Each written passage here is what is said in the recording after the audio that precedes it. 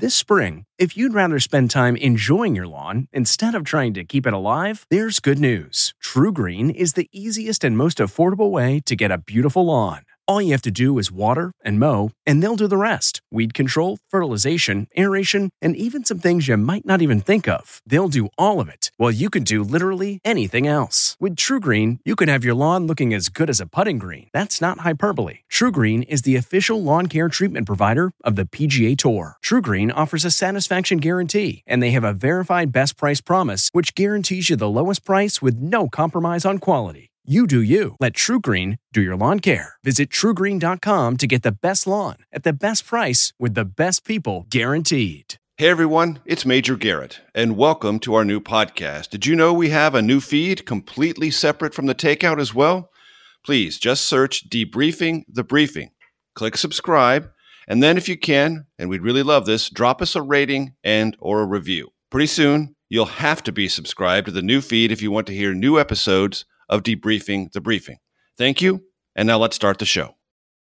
I know we're always saying who knew what when. I just want to make clear there's 150 plus countries working on this collectively together. It's devastating for every single country. We encourage you to keep on keeping on. We will get through this. This virus has a great weakness. It can't jump from one person to another if it's got to swim more than 6 feet. Jared Kushner said the notion of the federal stockpile was it's supposed to be our stockpile. It's not supposed to be state stockpiles. Our, you know what our means? United States of America. That's what it means. From CBS Audio, this is Debriefing the Briefing. Here's CBS News Chief Washington Correspondent, Major Garrett.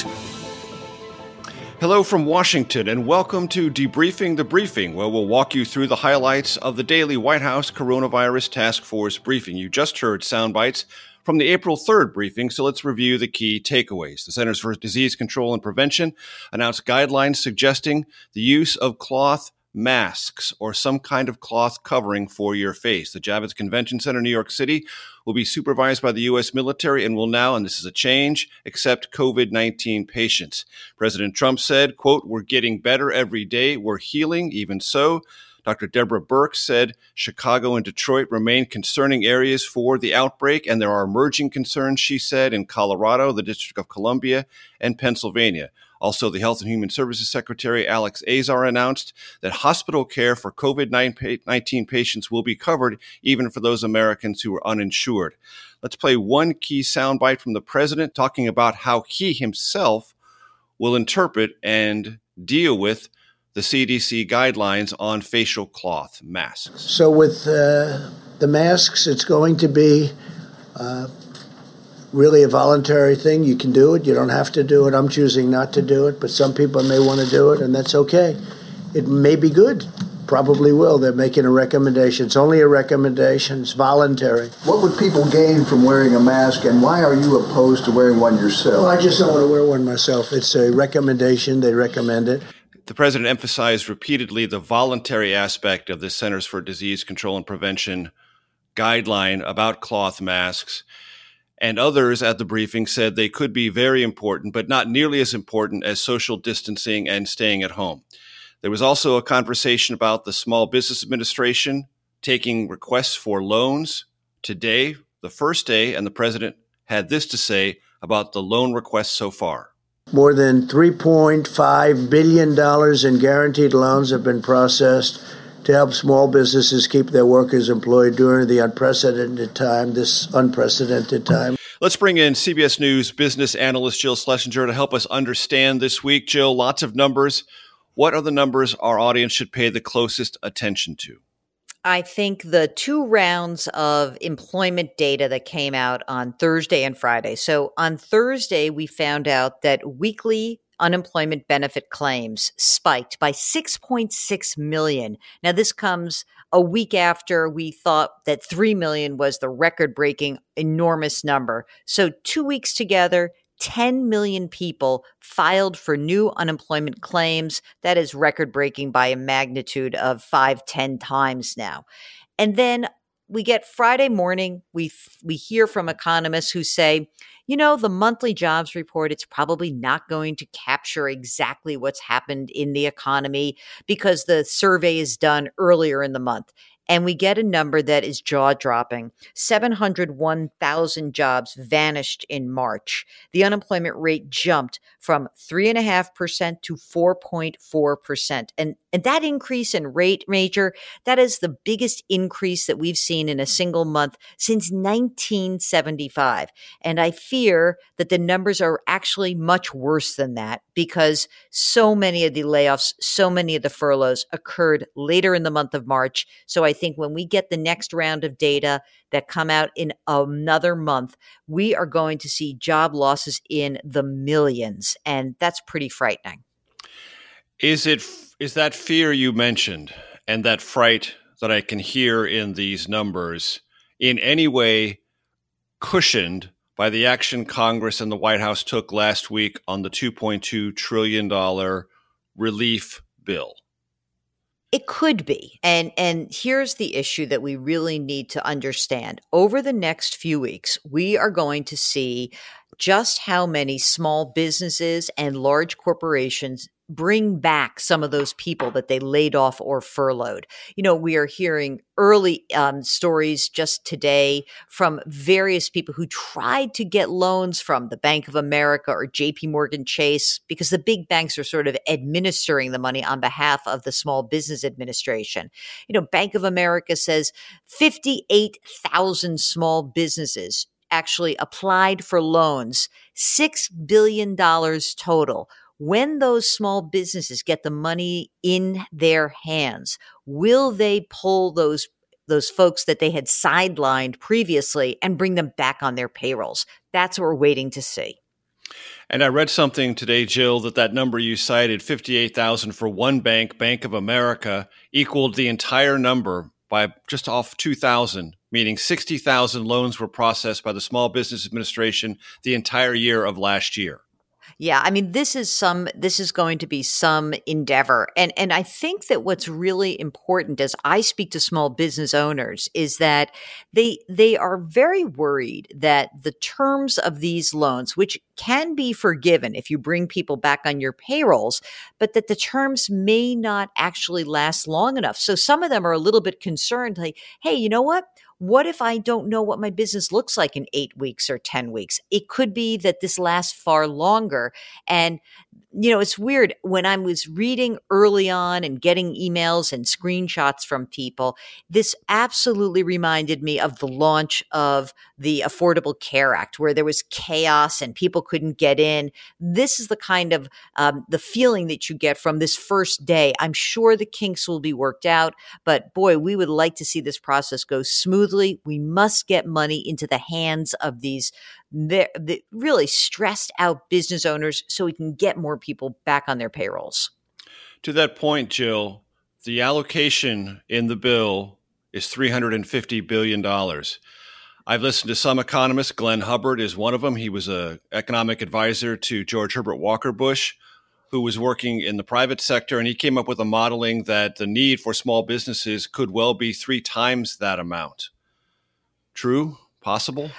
Absolutely. I've spoken to lots of economists who believe that the 2.2 trillion was a start. And, we were sort of in the, that they call the study of economics, the dismal science. And so maybe there's a bit of black humor here, but there were a lot of people who saw that bill get passed and then send around the clip of the movie Jaws when we hear we're going to need a bigger boat. And I think we are going to need a bigger boat. $2 trillion seems like a lot of money. It really does. And it is. But the magnitude of what is happening to the global and U.S. economy is something we have never seen. We have never seen the entire world's economy stop short over the course of essentially 45 days. And we don't know how long this is going to last, and we don't know how deep the damage is going to be. But I think that it is quite clear that small businesses are going to need a lot more money, and individuals are going to need a lot more of forbearance and money in their pockets. And forbearance means what, Jill? Forbearance means like a breathing period. If you've got a loan that's due, you've got a rent check that's due, you got a credit card bill that's due. There is one economist who I spoke to who said, there should be a moratorium on all debt payments, no matter what they are, and all rent payments. And I said, well, what happens if people who aren't impacted get a little bit of a free ride? He said, so be it. We have too many people who are right now at risk. Too many people living not only paycheck to paycheck, but maybe a little bit on the debt side of paycheck to paycheck. Well, yeah, I mean, I guess I keep thinking about like different types of people. You know, you can think of people who were living paycheck to paycheck. You could also look at people, maybe millennials, who just had the unlucky timing of graduating into the Great Recession with a lot of student loan debt and finally back on their feet, finally starting to form families and buying homes. And then wham, this thing hits. And so what I think is incredibly important is that we don't fall into the same trap we fell into in 2009, that we don't start freaking out about someone's getting a leg up on me and I don't want to bail out a homeowner and I was a good guy. No one has done anything wrong in this particular situation. This is not malfeasance by banks who have packaged loans and sold them off and borrowed money to do all of their betting around the globe. This is a natural disaster times 10.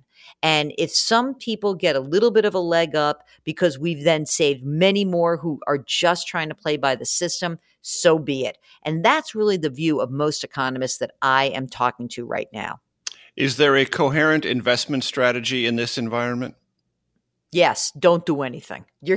So, I mean, I managed money for a long time. I grew up in, my second month of trading was the 1987 crash. And so I've lived through quite a few of these, nothing like this particular situation. Here's what I know. It is really hard to time the market. It is really hard to figure out when to get in, when to get out. Hopefully, if you've come into this period and you've had an investment plan or a diversified portfolio, or you don't need your money anytime soon, this is critical. Try not to pay attention to stock market people. Try not to pay attention to the financial press because no one knows anything right now. It's quite clear. We are basically flying blind. In that case, the best thing to do is sit tight. Do not be reactive. You know, I'm looking at a picture of my dad. I'm sitting here in my home office, and my father was a trader on the floor of the American Stock Exchange. And he used to say, no one rings a bell at the top and no one rings a bell at the bottom. Stick to your game plan. That's CBS News business analyst Jill Schlesinger. She's also the host of the Jill on Money radio show and podcast, and we thank her very much. That is all for this episode of CBS Audio's Debriefing the Briefing. Until next time, I'm Major Garrett in Washington.